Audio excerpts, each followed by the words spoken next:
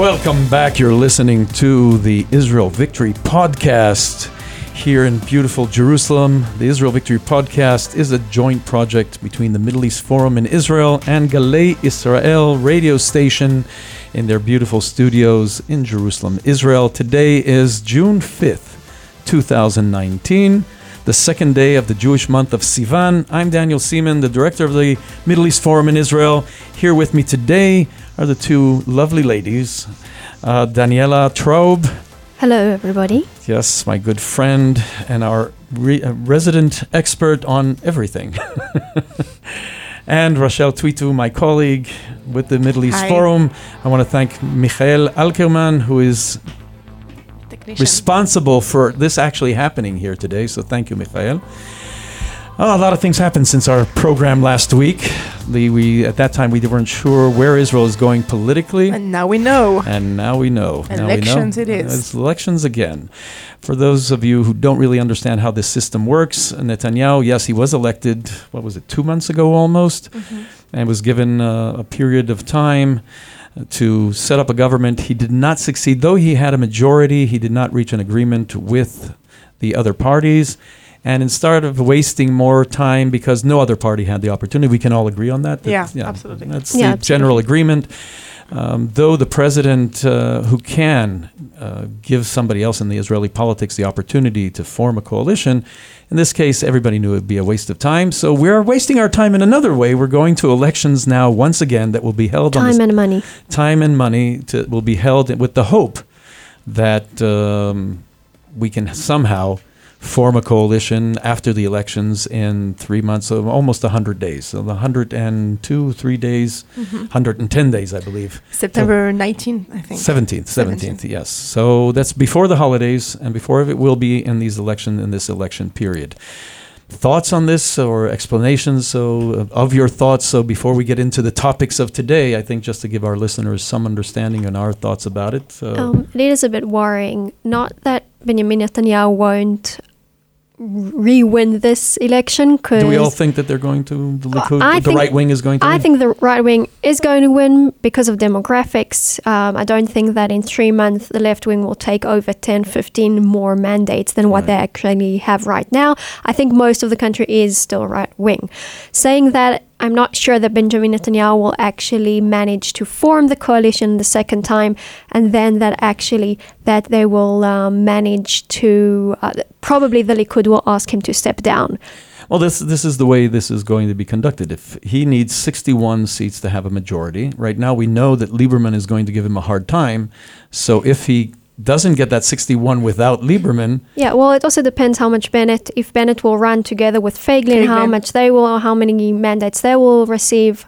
That's also a question. The main question is either the right wing's voters are going to lose their votes in small parties. Yeah, if they break up if they do the same mistake again. Well, let's hope the left wing will break down to small parties, it seems like it's going to happen right now with Tzipi Livni and Ehud Barak. Ehud Barak is a former prime minister, head of the Labour Party. He has announced that he's going to may run again. It maybe just give him exposure. He does a favor to the right wing. Absolutely. Also Tzipi, there are people that are following her. But she's very unpopular. Yes and no. I do think they would have gotten more mandates, the Labour Party, if Tzipi would have ran together, with Gabay. So. Yes. I don't think so. I think Gabay was considered within the left wing as an infiltrator, not part of them. No, he's still considered like that. And Tzipi Livni isn't. Tzipi Livni is completely on the left. But she's discredited. Very discredited. People do not like her. But for our listeners, I don't know. My circle in Tel Aviv does. You're in Tel Aviv. But we know that there's Israel and then there's Tel Aviv. Yes, but those are the ones. That's the million and something people that actually vote for the left. So yes, I do believe that if Ehud Barak and Tzipi Livni go in, even if they don't pass and don't get into the Knesset, they'll take away votes from Kahol Lavan, blue and white, and that's I think another factor that will determine the outcome of these elections is also the tactic, the campaign strategy that the Likud will hold. Yeah, we don't know what's going to happen. We don't know yet, well, but let's say that they will have to face a very fierce Lieberman And he's right going to be now, attacking them.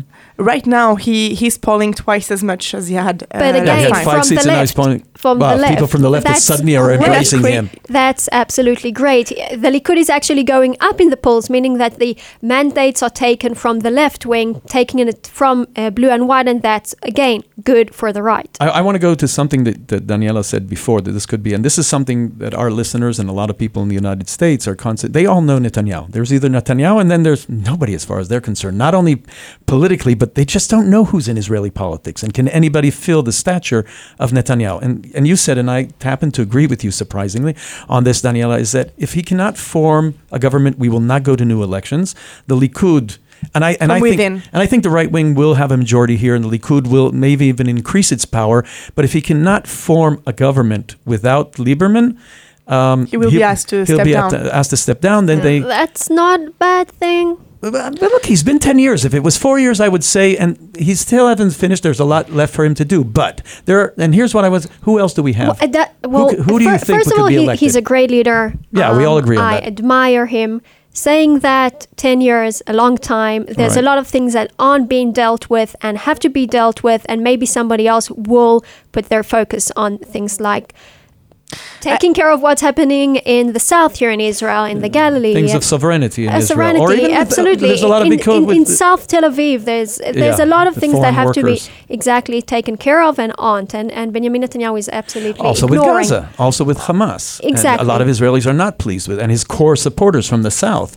For your second question, Danny, there is Yuli Edelstein in the Likud party. He's the chairman of the Knesset right now. Of the Knesset. I don't think he has any chance of. He was number one within Likud. Listen, the election within Likud will be, because the biggest party we all agree is most likely, and this is not going out on a limb here, we all agree that most likely it will be Likud unless something unforeseen happens between now and September. And then if Bibi cannot form the government, they'll say we're not going to elections. The party will decide to ask him to move aside or step down. He'll probably step down. And then the Central Committee of Likud will vote for who will be the party leader to conduct the negotiations and be prime minister. If Yuli Edelstein ended up number one in the internal Likud elections, it's possible to think of him as that. It's possible, but as a person that knows how the system of the Likud is it can change all the time, and they can turn decisions and their so-called laws so to their benefits. So I don't believe that Who do you think? If not Yuli Edelstein? Well, Gideon Sa'ar is a potential. Yes. And you would I'm going to say that. I'm really hoping that won't happen. I agree with you. I think he sort of burned himself with some of the... He did. Bibi will still have a word on who's going to be chosen there. And maybe not. We don't know. That's true. We're assessing now just so that people know who are listening to us know what other options are there. It's a general line, and that's my personal belief.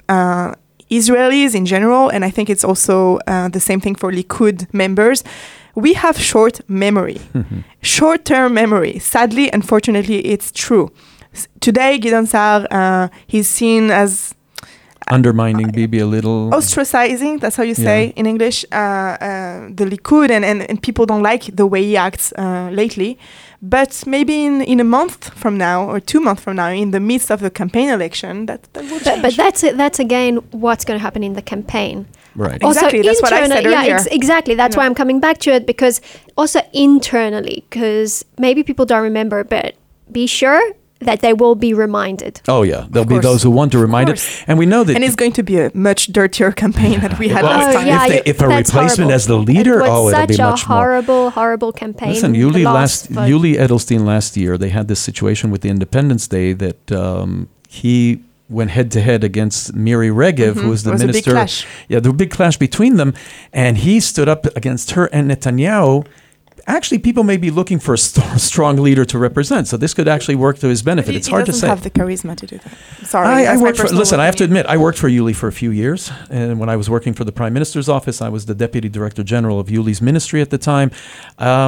He is smart, he is knowledgeable, he is dedicated. He's a settler. He lives in Judea and Samaria, religious. He's been the head of the Knesset. Also Lieberman.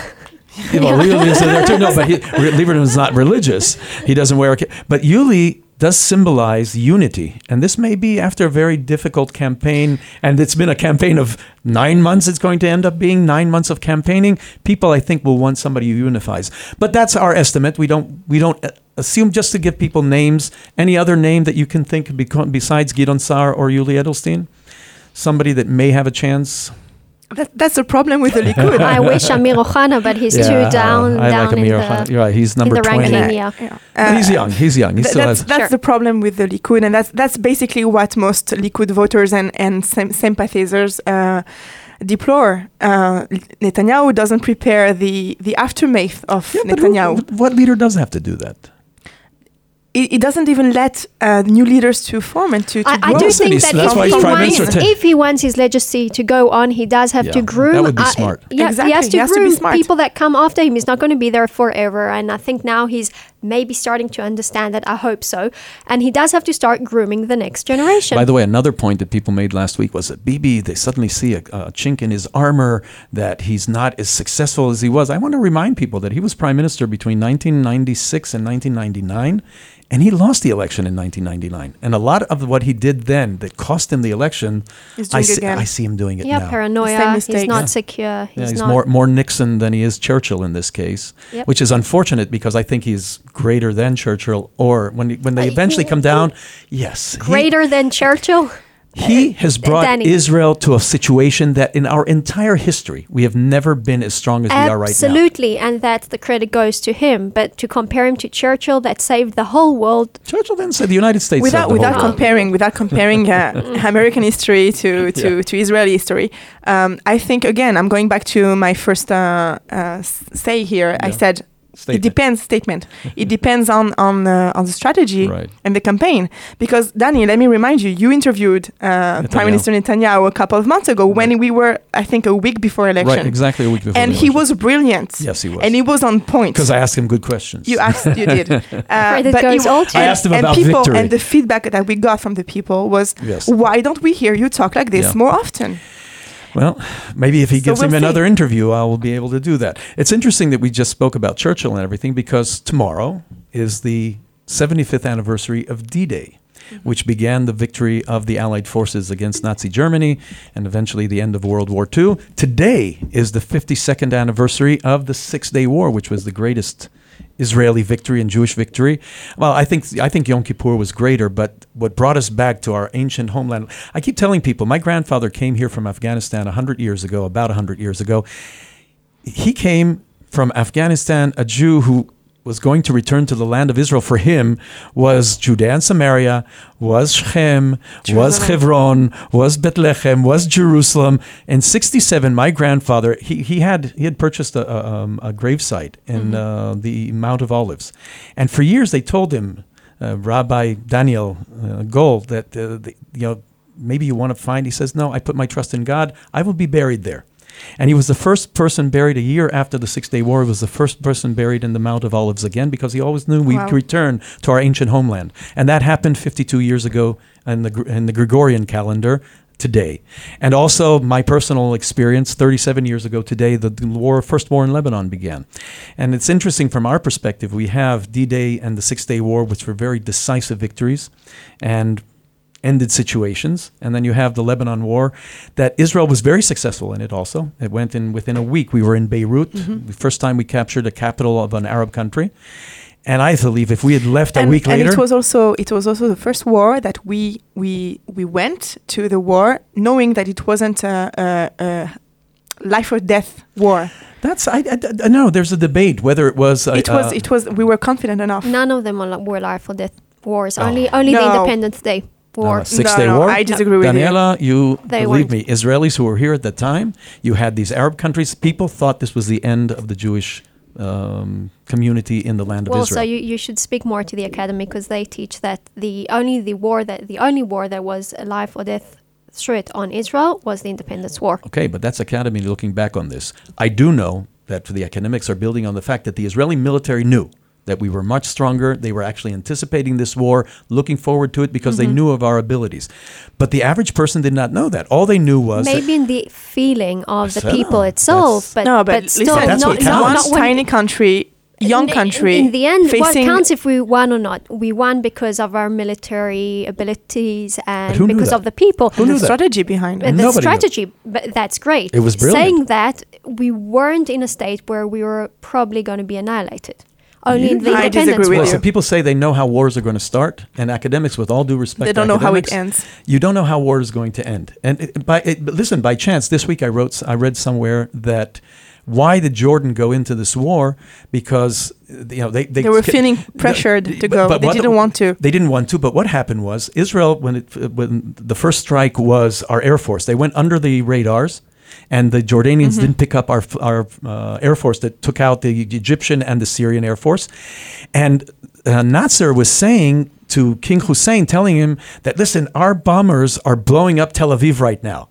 So King Hussein picked up the phone to the head of the Air Force intelligence and asked him. And he was at this position where, with the radars, and he was seeing, he didn't know that these were the Israeli planes. Now they came above the radar on the way back. He saw a whole fleet of aircraft coming towards Tel Aviv. So he says to him, "Wow, the king, the aircraft. Yes, I see aircraft over Tel Aviv." And so it just gave. It supported what Nasser was saying to King Hussein. So That's true. Small things like that. Saying that Nasser was very, very dominant in the Arab world. Yes. He was so dominant that it was affecting Jordan, and the king of Jordan felt that he had to also go into the war because Nasser was so strong. Right. And here on the Yom Kippur War, a few years later, 7 years later, or 6 years later, he didn't join the war, and in this case, Israel was in a very difficult Jordan situation. wasn't also really thrilled to go into the independence war. Then that's another point. Well, these are, but the issue is here. We're talking I mark about a distinction between these wars and the more modern wars or operation that we have lately, like since the 2 decades. Yeah. Since the war in Lebanon, it's almost 3 decades. Yeah. It's almost 4. It's 37 I think, years I think already. that even my God, for I'm old. even Yom Kippur That's true. that is reminded. Thank you. Guys, come on, let me talk. Even Yom Kippur that is reminded as not such a big victory. For me, it's a victory. It is a victory because any war that we would have lost that back then, we would have, I think, being annihilated. Yes. Whether you agree or not with me, Daniela. No, Israel cannot afford to lose. I do agree that if we would have lost, we would be annihilated. Yet I don't think we had a chance of losing because we were much stronger. The army, the intelligence, the government knew we were much stronger, and there wasn't really a real threat that we will be annihilated. And that's the difference. That's the difference between the independence war and the other wars of Israel. Taking it from the point where what you said of the difference between those wars and the wars today, where there isn't a real defined victory because we're fighting not countries, we're fighting terrorist organizations, and we're fighting a cognitive war and not a physical war. There is the main difference where you can't really define what is victory in today's terms. Well, before we go on to that, for a moment, I just want to go back to this regarding in 1967. You do have to remember that, yes, Israel was mighty and everything, but we were around 2 million people. You had 7 Arab armies that outnumbered us 100 to 1. So when you take on face value of things, Israel was facing unimaginable. Sure, yet you have to go into those armies, those Arab armies, and see how uncoordinated they were, and they weren't strong, and they didn't know how to, they weren't effective. No, but the point I'm trying to make here is that people can use your argument to say, well, Israel is stronger. No, we're not in that situation. The fact that we have no other choice but to be strong. And 20 years after the Holocaust, we knew, 22 years after the Holocaust, we knew we had no alternative. And unlike... The point was that now that we have the state of Israel, we are never going to be defenseless again or helpless again. And that's the difference between 48 and 67. Speaking of being strong, when I was studying at the university, the six-day war at a standpoint of international relations, Israel's strength in the international arena was very, very strong after the war. Exactly. Yeah. Once people like a victorious country. When we think about it, we were victorious. We got Sinai, we got the Golan Heights, we got Jerusalem. Yes. Guys, we got Jerusalem. And for me, it's such a big thing to know that we were so respected back then. And then when we, in quote mark, lost the war, or didn't lose the war, but we were not that victorious in Yom Kippur. No, it's perception that because we were supposedly invincible, and suddenly they show that we're and then the international pressure started. Of course, but then it really started after we started making concessions to the Arabs with the peace process. And the further we get from the Holocaust, where they don't feel the guilt anymore. Who cares? Nobody feels guilt, and we shouldn't worry about that. Well, in the beginning, that guilt managed to shut them up. Now they don't feel the guilt anymore, and then they're back to 2,000 years of anti-Semitism. And, as usual. Yeah, but nobody does anybody like the French? Does anybody like the Germans? Does anybody like look how America is being vilified. And the United States served tomorrow. It was American soldiers with the Allies, but basically Americans that 75 years ago set out to help Europe. The Americans weren't under direct threat. We all know that. But still, despite everything the Americans did 75 years later, so it's not a question of people liking or not liking.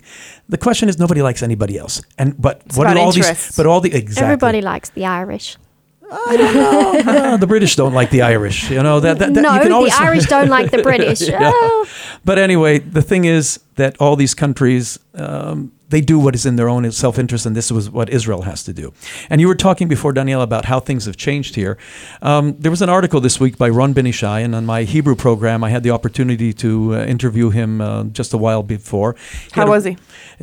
Phenomenal, just like the article. And he wrote a 1,600-word article that today, anybody who knows media today, that's almost unimaginable, in Israeli Ynet. It's not in English, unfortunately. And he says why Israel is not going to win the next war. And he talks about the fact of the psychological things that have changed here, the type of warfare that Daniela, you just mentioned, how wars have changed. And he says that... The fear of losing soldiers. Fear of losing soldiers. And he talks about the fact that it's a politicization of security. It's disproportionate consideration to lives of the soldiers and to those who've been abducted. The fact that we're fighting, and he says it doesn't matter if it's going to be Hamas, Hezbollah, Syria, or everybody together. He said we may not lose, but we won't win the next war. There won't be a victory because of the way and because of attitudes, because of psychology. The question is, what is victory? No, today, really, we're fighting Gaza. Okay, so let's say we're fighting Gaza.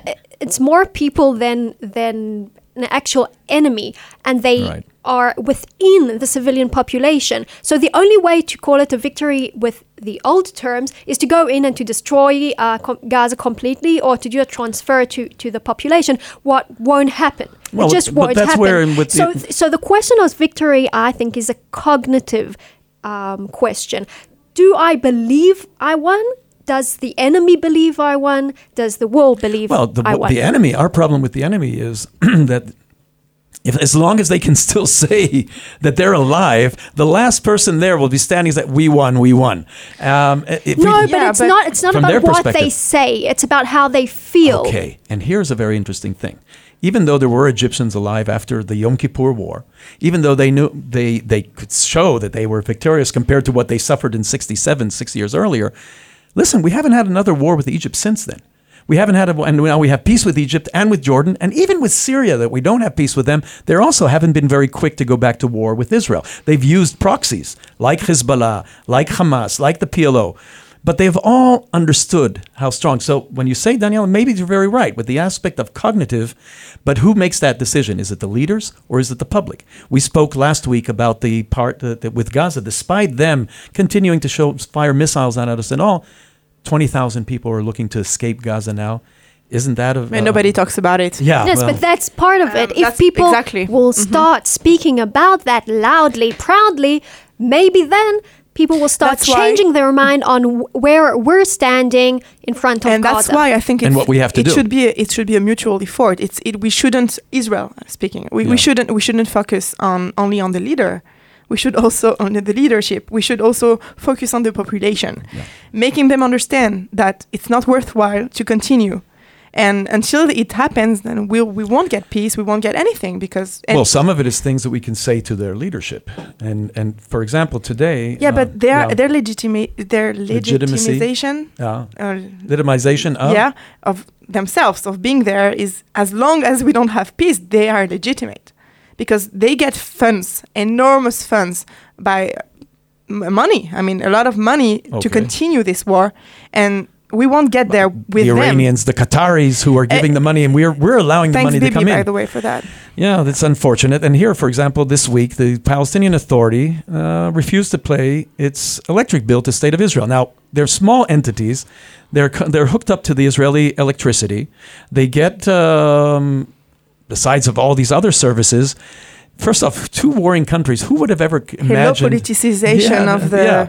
So, and they're refusing to pay the bill, which is in several tens of billions of dollars.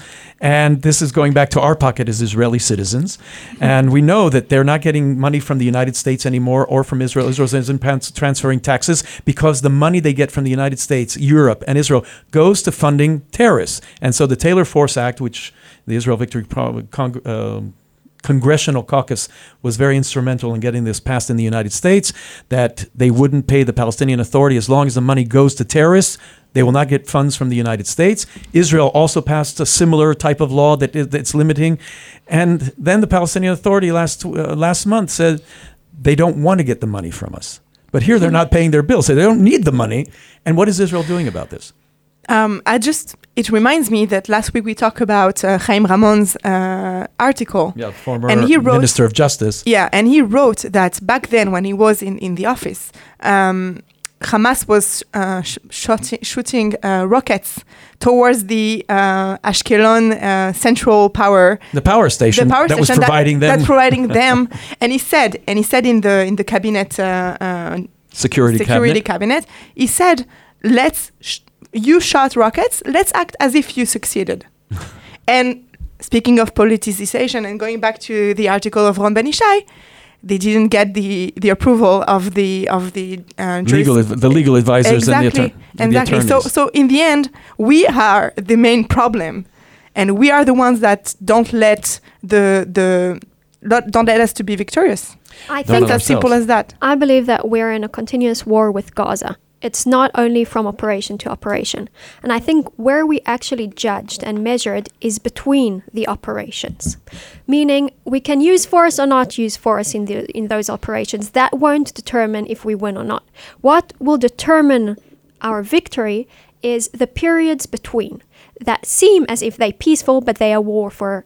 Speaking about there's a lot war, of maneuvering going on. So them not paying the bills is that period between operations. You're saying it's an act of war in a sense. It's an act of war, and there we should put down our fourth, and that brings us also to the next article that you may speak about if to use force or to wait with the solution as we are very as what Netanyahu is in the doing. way that we behave towards them, because we think that they can't pay their bills, we shouldn't aim to get the money. I don't know if that's the thought behind that. I don't know if that's the thought. I just think that we're just giving up and not fighting the war that's really important between the operations. So in the operations, you can use force or not. It doesn't really matter because you can't define victory. But between the operations, use force. Go and get the money that they owe. Don't give them vehicles. Don't give them guns. There's sanctions we can take against them. Yeah, exactly. Put the sanctions between the operations. The real question is why we don't do that. And one of the answers is the security establishment in Israel is very anti-war. I mean, it's funny. It's funny they should be preparing for war instead. They might say to Netanyahu, for example, listen, you want to make them pay their money. We will have rockets. We will have war. We will have whatever. Who was elected, them or Netanyahu? Good question. So exactly, if Netanyahu was elected, he's the one that has to put his leg down and say enough is enough. But here's the debate in Israel, where between Lieberman, he didn't want to go back to being in the Ministry of Defense unless Netanyahu gave him the freedom. Yeah. Sure, that was the reason why. There were other things, but he does say that while he was Minister of Defense, he had his hands tied either by the security establishment or by Netanyahu. And there is truth to that. We're not saying that that's not part of the situation. If it's a central one or not is not not relevant to this. To our discussion here right now, you were talking about there is a difference between those seeking total victory, like Lieberman and others. Or Naftali Bennett. And Netanyahu, who you mentioned this article. I don't have it in front of me right now, but there's an article that speaks. It's not an article. We know that Netanyahu's policy has been maintainment. He said that in the interview that I had with him. He's containing them, believing that... And that may be okay, and that may be right. We're actually seeing a lot of results out of it. But that's an operation. Between the operations, he should be strong. And that's what we're not doing. Absolutely. Bottom line, we are the main problem here. It's always us. It's always up to us. Yeah, but we have to maybe, and perhaps finally this election will address that issue, what the public expect from the government to do. And when it comes to Gaza, when it comes to the situation... They have to choose victory. We agree on that. On the Victory Project, we're very much in favor of that. It's been a long day. We're before the holiday of Shavuot in Israel.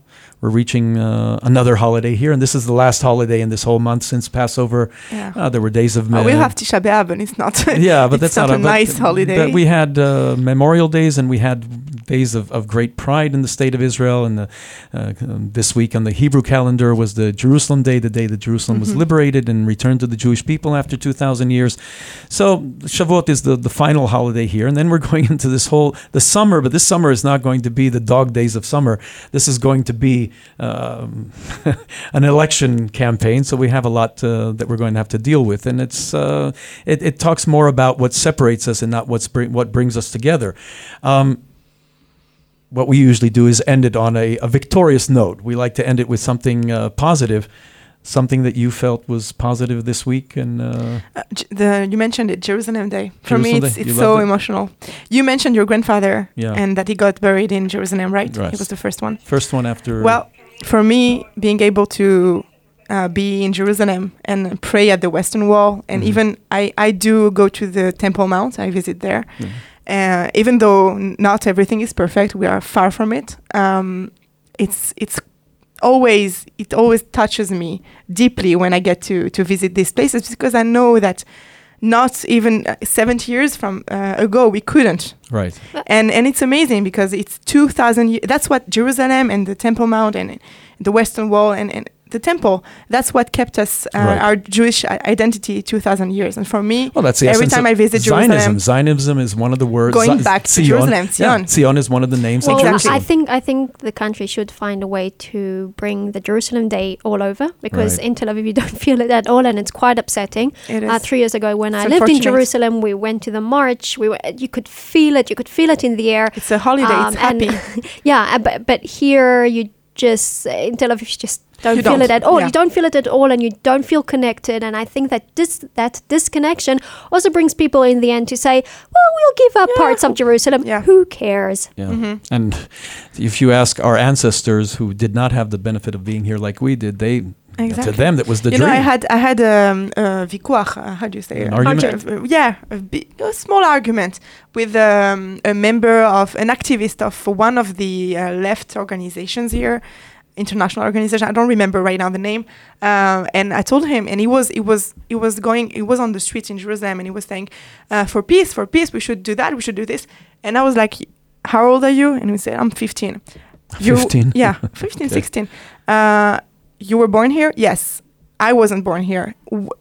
Your parents were also Olim Chadashim, new immigrants? No, my grandparents. Yeah. And that's the difference, because he feels that Israel is it's a definite and it's the same where I was speaking to a friend that's getting married, and we were speaking about the topic of weddings, and then I said I want a really small wedding, and he said, well, just go overseas and get married. And I said, why? No, my ancestors were praying to live here, to get married here, to be born here, to die here. And I said, I'm going to get married in Jerusalem, small or not. It's going to be here, not overseas. Right. And the fact that you mentioned that in Tel Aviv you don't feel it, that's exactly the same thing. You don't feel your identity anymore. So you tend to take it for granted. If people lose their identity. Daniela, positive thing that you had this week that we can end on that? Jerusalem Day. Jerusalem Day. So we all agree that Jerusalem Day was the thing. And happy Shavuot, guys. And happy Shavuot. Also Shavuot. Next week. A lot of milk. All right, you were listening to the Israel Victory podcast, broadcasted from the Galei Israel studios in Jerusalem. Thank Michael Alkerman again for making this possible. Our technician, Daniela Trobe. Thank you very much. Are you taking a picture of us right now, Yeah, Rochelle Twitu? I am. I'm Daniel Seaman. Thank you all for listening to us. We'll be back next week.